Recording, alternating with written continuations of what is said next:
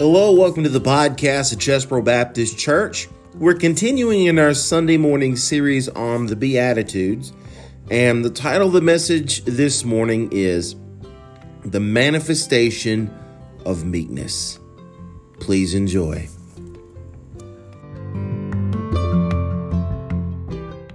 All right, if you have your place in Matthew chapter 5, I'll invite you to stand one last time as we read the scripture.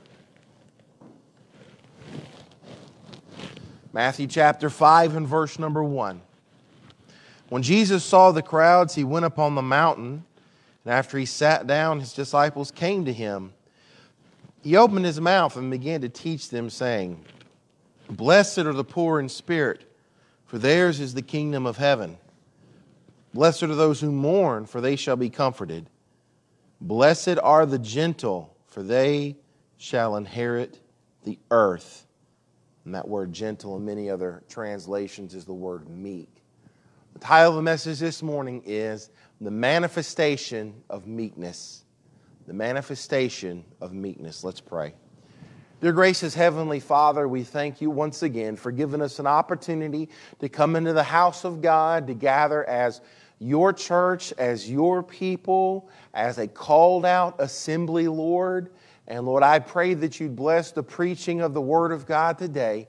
Lord, may the Word of God come into our hearts and change us, Lord, and may it grow in us so that we can mature, Lord, and be in a closer relationship with you. Thank you for all you've done for us. Give us a good service this morning. In Jesus' name I pray. Amen. You may be seated. So where we started in this thing is we started over here in poor in spirit. Now, to be poor in spirit, this is where everybody starts. This is, you don't become a Christian until you become poor in spirit. This is spiritual bankruptcy. You understand that you have nothing to offer God. So spiritual poverty leads into the next portion, which is blessed are those who mourn. Of course, the Bible's very clear that we are to mourn over our sin. So we are spiritually bankrupt. We are to mourn over the only thing we have left after that, which is our sin. And then that leads us to meekness. See, this is a progression. Spiritual poverty leads us to mourning sin, and that leads us to meekness, and meekness makes us bow the knee to the Father. So far in this series, this has just been about me. This has just been about the individual. This has been my poverty of spirit. This is about me mourning over sin. Yes, I am the mourn about the sin I see around me, but I can only deal with my sin. We talked about that last week. You deal with it with repentance. So far, this has just been about me, all right? But mourning, I also want you to see that each step, like I said, each step is progressively harder. Okay, so mourning over sin is harder than admitting your spiritual poverty. But then meekness is harder than mourning. Because up to this point, it's been just about us as the individual. Now we're going to bring other people into it. So now, see, meekness isn't just toward God. Meekness is toward man. Okay? So now this is even harder because now we're bringing other people into it. So what is meekness? Meekness is power under control. It's self-control. It's self-discipline. Proverbs 25:28. Like a city that is broken into and without walls is a man who has no control over his spirit. Without meekness, you have no guard in your life. There's no fence in your life to keep you reined in. There's no discretion. Without meekness, there's nothing in our lives to check our pride. There's nothing in our lives to check our vanity. Without meekness, there's nothing in us to check us from pursuing after vainglory. See, without meekness, you don't have the reins of your life. Because when somebody comes at you and attacks you and frustrates you and throws insults at you, and when somebody abuses you, and when if you don't have any meekness, you give them the reins of your life. You don't have the reins anymore. Without meekness, you give those reins to somebody else. Proverbs 16:32. He who is slow to anger is better than the mighty, and he who rules his spirit than he who captures a city. You know, that verse makes a lot of people think of Alexander the Great. Alexander the Great was called Alexander the Great for a good reason, because from the world standard, Alexander was pretty great. Alexander was a warrior, and Alexander the Great was a conqueror. And Alexander the Great conquered the modern world of his day. He conquered the civilized world. And you understand today that the reason why your New Testament is in Greek is because of Alexander the Great. Because he conquered the world and said, now you're going to start learning Greek and speaking Greek and writing Greek. And that's the reason why your New Testament is in Greek. But he's such a mighty warrior and such a mighty conqueror. However, at one point in his life, his best lifelong friend, in a drunken stupor rage, he put a spear right through the gut of his best friend. Because it's easier to storm a castle than it is to control your own passions. And it's easier to take over a country than it is to rule your own spirit. I want you to think about breaking a horse. Now, if you understand about how to break a horse, you get that wild horse in there and you've got to lead it around a while, and you've got to work with it, and you're going to get bucked off a couple times. Listen, horses are strong. I remember one time I walked behind a horse, and my cousin, it's my older cousin, he ripped into me because I was right behind it. It could have kicked the snot out of me, and I would have went flying that way if that horse would have decided to kick me that day. But he just explained to me how strong that horse really is. But when you break a horse and you put a bridle in it where you can guide it, and you put a saddle on it where it will tolerate a master guiding it, that is a picture of power under control. That is the picture of meekness. It is a broken horse. In fact, there's a story in the late 1500s. There was an area in India, and the ruler of this area had a horse that needed to be broken. Well, nobody could break it. So he put forth a proclamation that anybody that can break this horse, I will give my entire kingdom to. And for years it stood, and nobody ever broke the horse until this Englishman came in, and he broke the horse. So as a result of that, this ruler over this land in India gave his kingdom to the guy who broke the horse. He inherited the kingdom. And now, even today, his ancestors still own his descendants are still own and are in the land over in India because of this. Look, meekness is power under control, but it's a little bit more than that. Meekness is power under control that's under God's control. It's power under control that's under God's control. So meekness is how the Word of God teaches us to be. The Word of God teaches us to be the citizens of this country, teaches us as Christians the trait that we should have is meekness. Now, how is the Word of God going to teach us meekness? Through the very manifestation of meekness himself, the Messiah. You see, the Messiah is the personification of this trait for us. He is the personification of meekness for us. He is to be our example in this. So we're going to look at the life of the Messiah this morning and look at the meekness that comes from his life. My first point this morning is meekness in the Messiah's message. Meekness in the Messiah's message.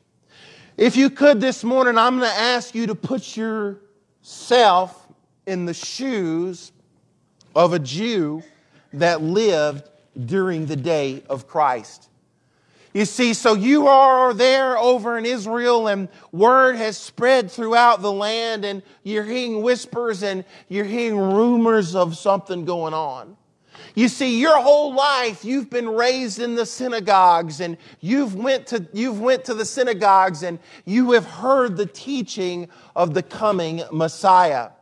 You have heard the Pharisees sit on the seat of Moses as they open the Torah and as they open the prophets and read them to you. You've heard it all your life. And no, you didn't have a hard copy of the Word of God to carry around with you, but they made you in temple. They made you memorize the Bible. They made you memorize the Word of God, and that's how you carry the Word of God around with you. And so you have this inside of you. You've memorized Scripture after Scripture about the Messiah.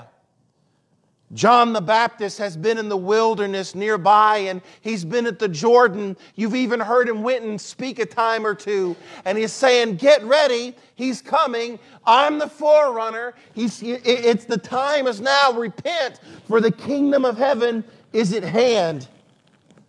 And now you've heard word that John has said, behold, the Lamb of God, which taketh away the sin of the world. There's whispers and rumors going on about the Messiah's here. He's finally here. John said he's come. We're going to go listen to him speak. Why don't you come with us? You're near the north of Galilee, and so you go to where he's going to speak that day, and you go up a little mountain. You get up there, and you're so anxious to get there. And you're so anxious to hear this guy speak who claims to be the Messiah, because let me tell you, this couldn't come at a better time for you. The Roman oppression is so hard on you and your family. It is so hard to even put food on the table because Rome taxes you, and they tax you, and they tax you, and the tax is so severe, it's almost too much. You can hardly afford to feed your own family. Man, you can't wait for the Messiah to get here, because the Messiah finally is going to cut off Roman oppression. He's finally going to free you and make you free from their oppression on your life. And maybe you think, man, he'll be like King David, who killed Goliath and conquered the Philistine oppressors.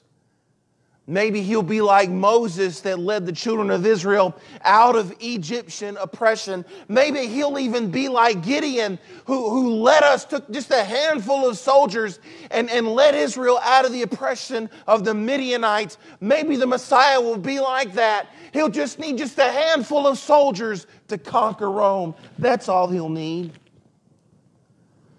So you get to the mount, and you get to the place, and you see him. And he's standing up there, and man, he's getting ready to speak. And you can't wait to hear him lay out his plan. You can't wait to hear this plan of how he's going to cast off Roman oppression. And it's finally going to be over. And all the stuff that you've been having to deal with your entire life, Rome is finally going to get what's coming to them. You can't wait to hear him open his mouth and lay out the battle plan and let you know what to expect in the days to come as Rome is cast off. And then he speaks, and he opens his mouth, and one of the first statements he says is, "Blessed are the meek." The meek? Are you serious? The meek? This isn't the battle cry that I expected to hear. This isn't the plan to cast off the Romans. This isn't what I wanted to hear. I wanted a battle plan. I wanted to know what to expect. And you're going to stand up here and preach, blessed are the meek. But he's not done. Go down to verse 39. In the same message, he says, "But I say to you, do not resist an evil person. But whosoever slaps you on the right cheek, turn the other to him also. If anyone wants to sue you and take your shirt, let him have your coat also. Whoever forces you to go 1 mile, go with him 2. Give to him who asks of you. Do not turn away from him who wants to borrow from you. You have heard that it was said, you shall love your neighbor and hate your enemy. But I say to you, love your enemies and pray for those who persecute you." Man, you're expecting the Messiah to come in and conquer your enemies. And instead he says, love them. He says, pray for those who persecute you.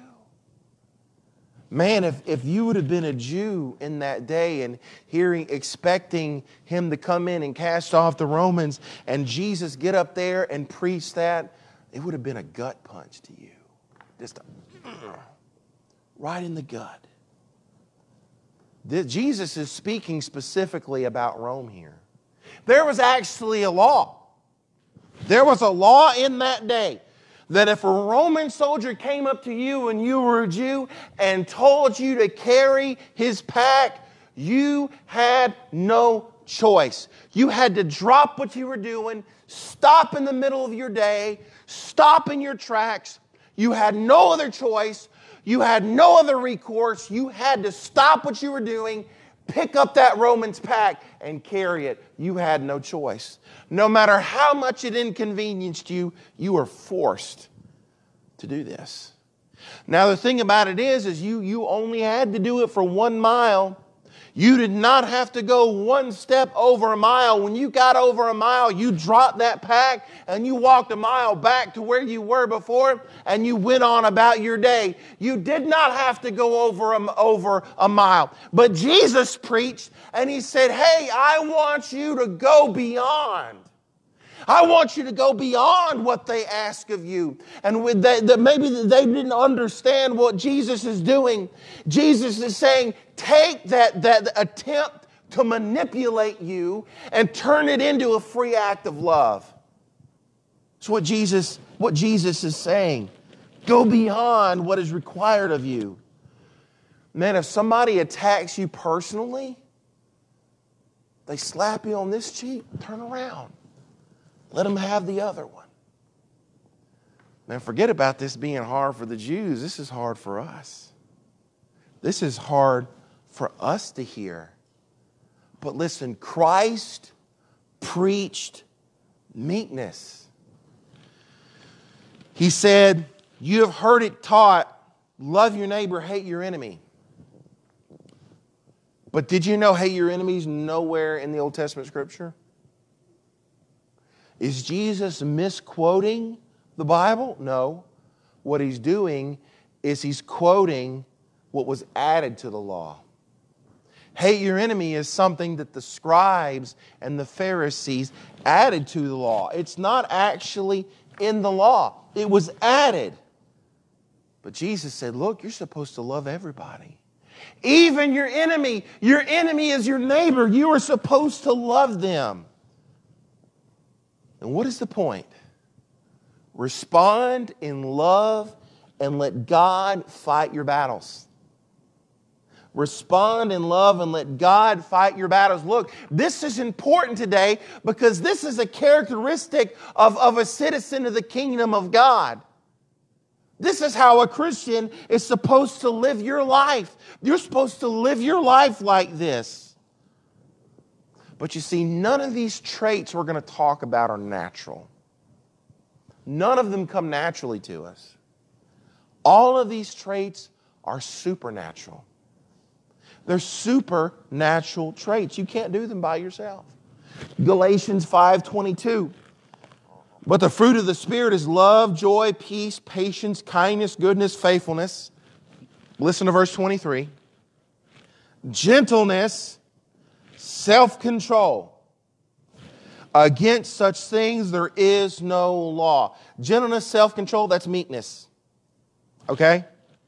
These are the traits of the fruit of the Spirit, and you only have these traits if you are regenerated. If you are a child of God, can the Holy Spirit produce these in your life? 1 Peter 3:4. But let it be the hidden person of the heart, with the imperishable quality of a gentle and quiet spirit, which is precious in the sight of God. He's saying, look, I made you new. I gave you new desires. It's time for you to show the hidden man. It's time for you to show the new desires that I have given to you. Let them show forth in your life. Work out your salvation that I've given to you. It is precious in my sight. It is precious in the sight of God when we are meek people. Ephesians 4:24, and put on the new self, which is in the likeness of God, has been created in righteousness and holiness of the truth. We are called through the Holy Spirit regeneration. We have received this new self. We're to put it on. Listen, do you think the world wants you to turn the other cheek? No. The world has mocked Christ for saying this for 2,000 years. Since the day He said it, the world's been mocking. Years ago, I was flipping through the channels and I stopped on this one channel, and I guess it was a parody. It was a comedy thing, something they were trying to be funny. But you had this army coming against this other army, and this one army stopped and said, hey, wait, we can't fight them. Jesus told us to turn the other cheek. And one guy said, won't they kill us? And the one other guy said, well, that's what Jesus told us to do. So they stopped and turned the other cheek, and then they died. That is a misrepresentation of what Jesus is saying here. And I'll show you in a minute that being meek doesn't mean being a pushover. But I'm here to tell you today that they have mocked Christ. The world does not say, turn the other cheek. Do you think the world says, love your enemies? That's not what the world says. That's not natural. It's supernatural. John Bunyan said this in The Pilgrim's Progress. He that is down needs fear no fall. He that is low, no pride. He that is humble ever shall have God to be his guide. You see, when you're already low and you fall, it's not going to hurt that much. You see? Hebrews 10:34. For you showed sympathy to the prisoners and accepted joyful seizure of your property, knowing that you have for yourselves a better possession and a lasting one. You see, a meek person does not worry about injury to themselves. A meek person does not worry about insult to themselves. A meek person does not worry about loss to themselves. A meek person does not worry about threats to themselves.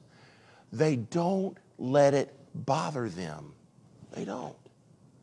Ruling your spirit is meekness. We see this all throughout the message of the Messiah. But you know what? Oh, Jesus, that's hard. That's hard for me to do, Jesus. Ooh, you don't know me, Jesus. Ooh, I'll get after somebody. You don't know who you're talking to. Listen, this is, man, you know how hard it's going to be for me to turn the other cheek when somebody insults me, and how hard it's going to be for me to be quiet when somebody's attacking me, when the world says revenge, and the world says retaliate, and the world says speak up. That's going to be hard, Jesus. So what did Jesus say in Matthew 11:28? Listen to this. He says, come to me, all who are weary and heavy laden, and I will give you rest. Take my yoke upon you and learn from me, for I am gentle and humble in heart. You have a problem being meek? You have a problem being gentle and humble? learn from me. I am gentle. I am humble in heart. And you will find rest for your souls, for my yoke is easy and my burden is light. When a young ox got old enough to work on the farm, the easiest way to train this young ox was to yoke this ox up with an older, more mature ox that knew the ropes. So what they would do is they would take this young ox and yoke it up together with an older, more mature one who would show this young ox how they would not only share the burden, but it would show this young ox how to obey the commands. Then this young ox, the older ox, would show the younger one when to start, when to stop, how hard to pull, when to turn left, when to turn right, how to do the job. So not only would the burden be shared, but then that young ox could be guided and directed and showed how to do the job. And this is what Jesus says, look, you can't be meek by yourself. You can't be gentle by yourself. But if you yoke up with me, I'll show you when to speak and I'll show you when to keep quiet.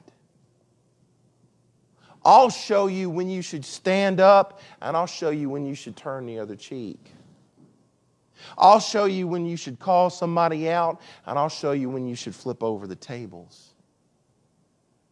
Meekness is power under control.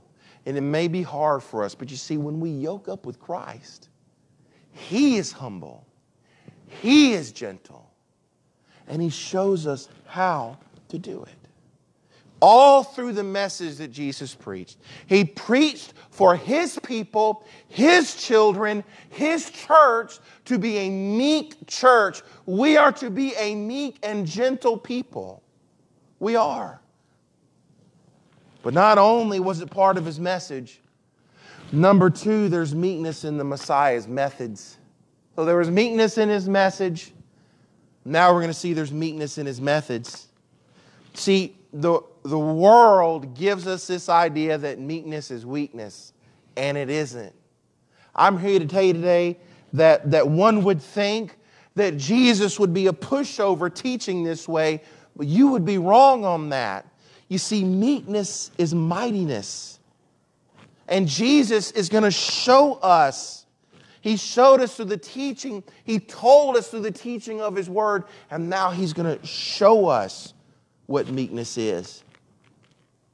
He's going to show us. In Matthew 12, what He's doing is He calls out the Pharisees for the wrong teaching concerning the Sabbath. He calls them vipers. He calls them whitewashed tombs full of dead men's bones. There's another place in the Bible where He calls Herod a fox, which is an insult in that day. Mark 10 tells us that He scolds the disciples for not allowing little children to come to Him. Matthew 16, He calls Peter Satan for trying to hinder His mission. And of course in John 2, He flips over the money changers and chases them out of the temple with a whip. He chases them out of the house of God. Christian meekness is not cowardice.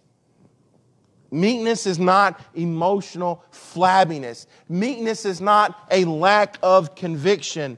Meekness is not timidity. Meekness is not the willingness to have peace at any cost. That is not what meekness is. Meekness is mightiness. It's anger under control. It's anger at the right time, for the right reason, for the right amount of time, pointed in the right direction. See, it's not that Jesus didn't have a temper.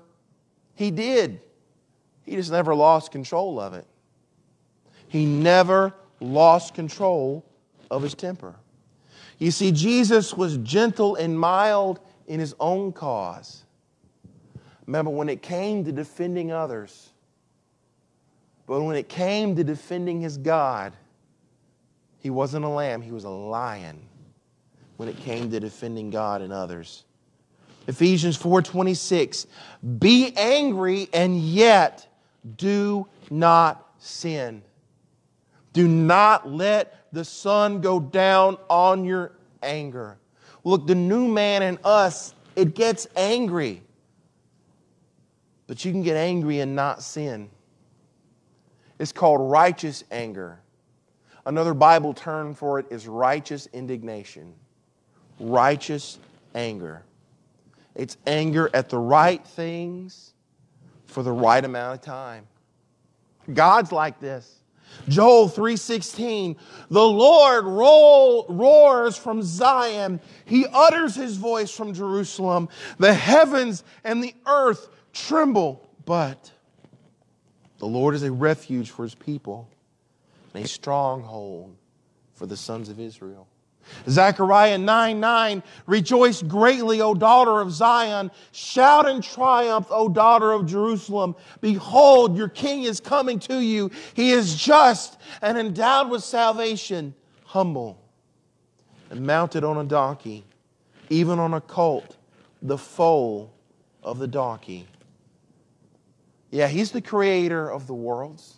He spoke the worlds into existence, but yet He made Himself a little lower than the angels.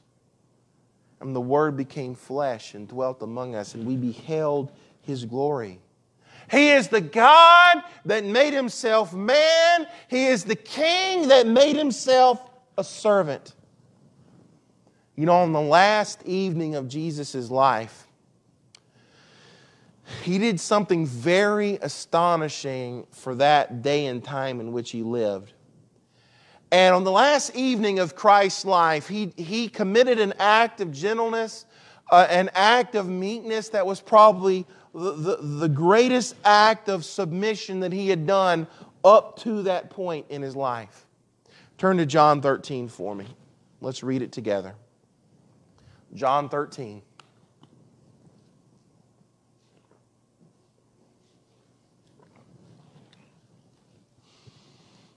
John 13, and we're going to begin reading in verse number 3.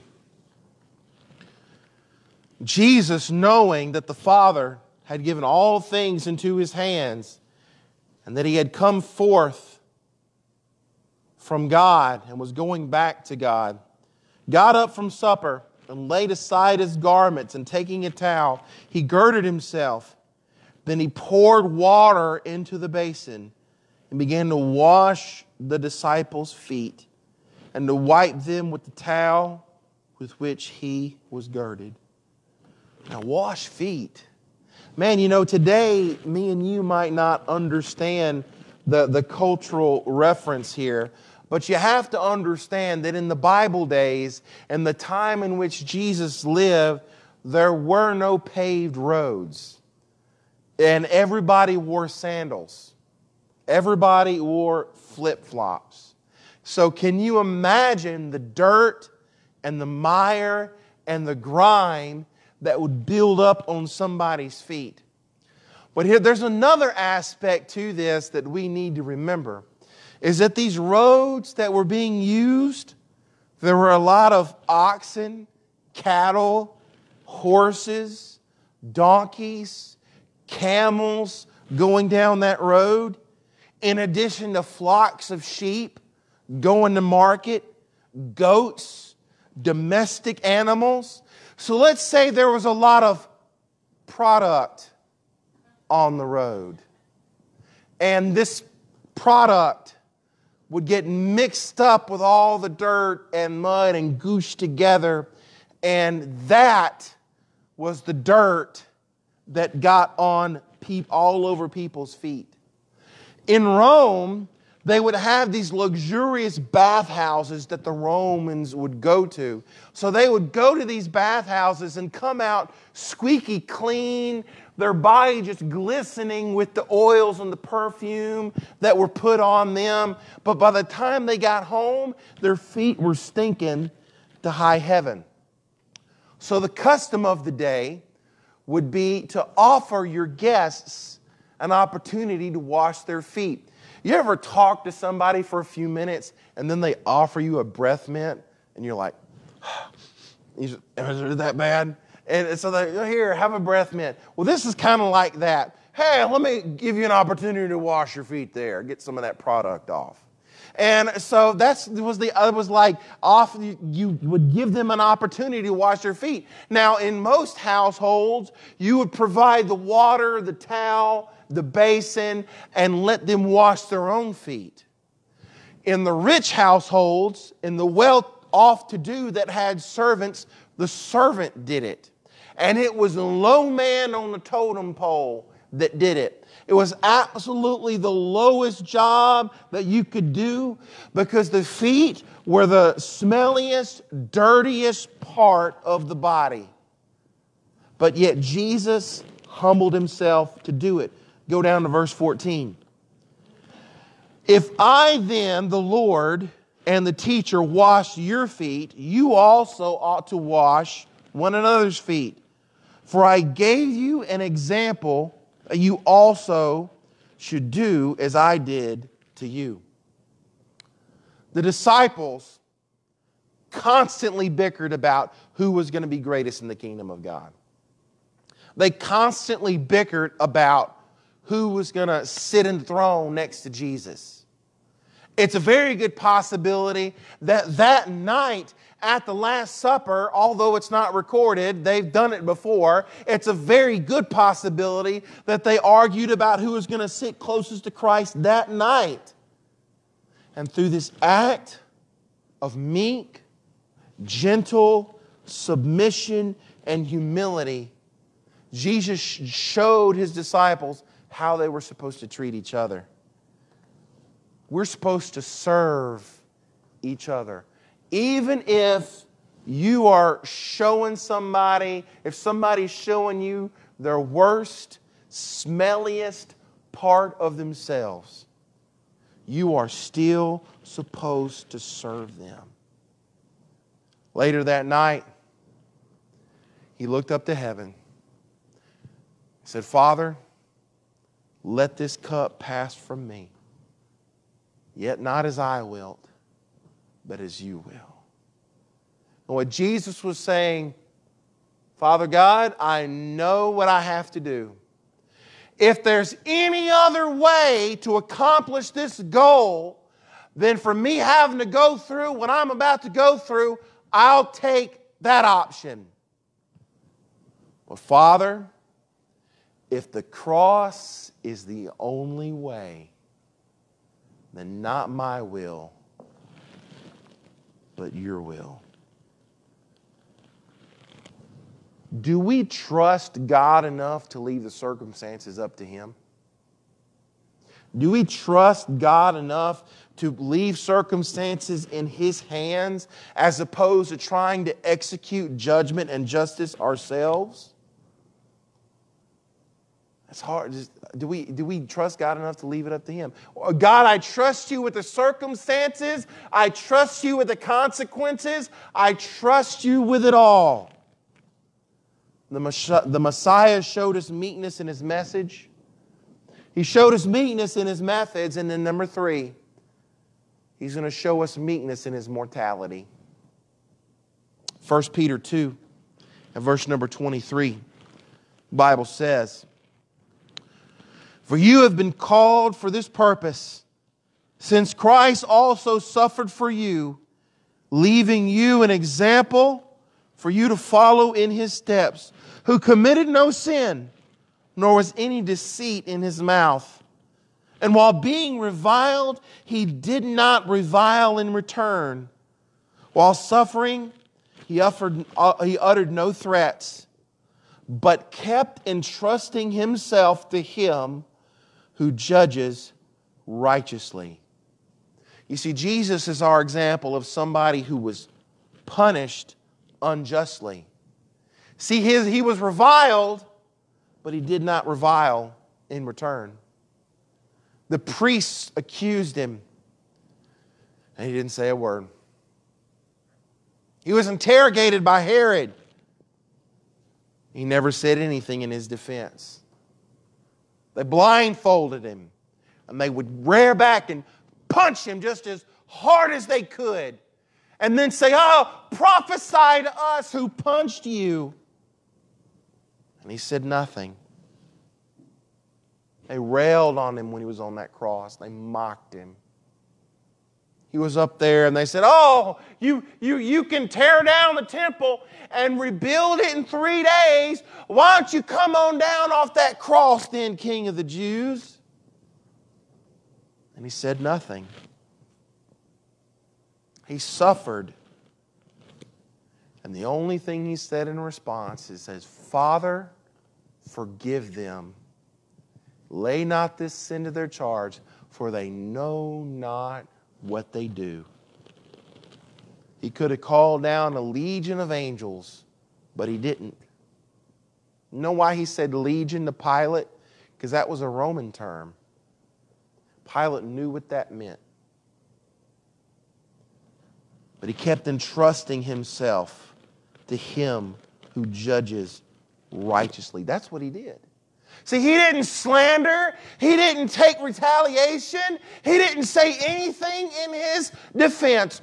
All he did was entrust himself to him who judges righteously. He said, God, they're attacking me. They're reviling me. I'm suffering. They're hurting me. But God, I leave it in your hands. I trust you to be my judge. I trust you to carry out the sentence. I am not the judge. I am not the executor. God, you are. Philippians 2:5, have this attitude in yourselves, which was also in Christ Jesus. Meekness looks beyond circumstances. He was hurt, he did not retaliate. He was called names, but he did not utter one word of slander in return. He gave everything to him who judges righteously, to the Father. You know, it says, shall inherit the earth. Do you know when you inherit something? When somebody dies. When somebody dies, you inherit it. And guess what? Christ has died. And if you're his child, you have an inheritance. One day you will come into the fullness of your inheritance. Psalms 37:11 says, but the humble will inherit the land and will delight themselves in abundant prosperity. Ephesians 2:7, so that in the ages to come he might show the surpassing riches of his grace and kindness toward us in Christ Jesus. So this inheritance, when it says inherit the earth, what's it talking about? It's talking about the new earth. We're not going to inherit this old, broken, sin-filled world. We're going to inherit an earth where sin has never touched. But there's one more thing about this verse I want to show you. And it's the word they. Blessed are the meek, for they shall inherit the earth. In the Greek, the word they is emphatic. And what that means is only they. Only they. Only the meek will inherit the earth. And sometimes we'll get some self-satisfied Christian who says, you know what? Man, my lack of gentleness is just who I am. And people are going to have to get used to it. You, my friend, at the very least are unrepentant and possibly not even a Christian at all. Because this, my friends, this is the trait. This is how a Christian acts. A Christian is meek. It doesn't come naturally. It's a supernatural trait. It is a fruit of the Spirit. And if you don't have this, you really need to check your salvation. You really do. Now, there'll be times in a Christian's life they backslide and get away from God, that they mess up and do things they shouldn't do, act in a certain way they shouldn't act. It's time to repent, get back to this. Because Christians, we are meek. I have one question For everybody in here today, here's the one question. I want you to think about this question. Are you strong enough to be gentle? A weak person will go off on somebody. Are you strong enough to be gentle today? Because the meek will inherit the earth.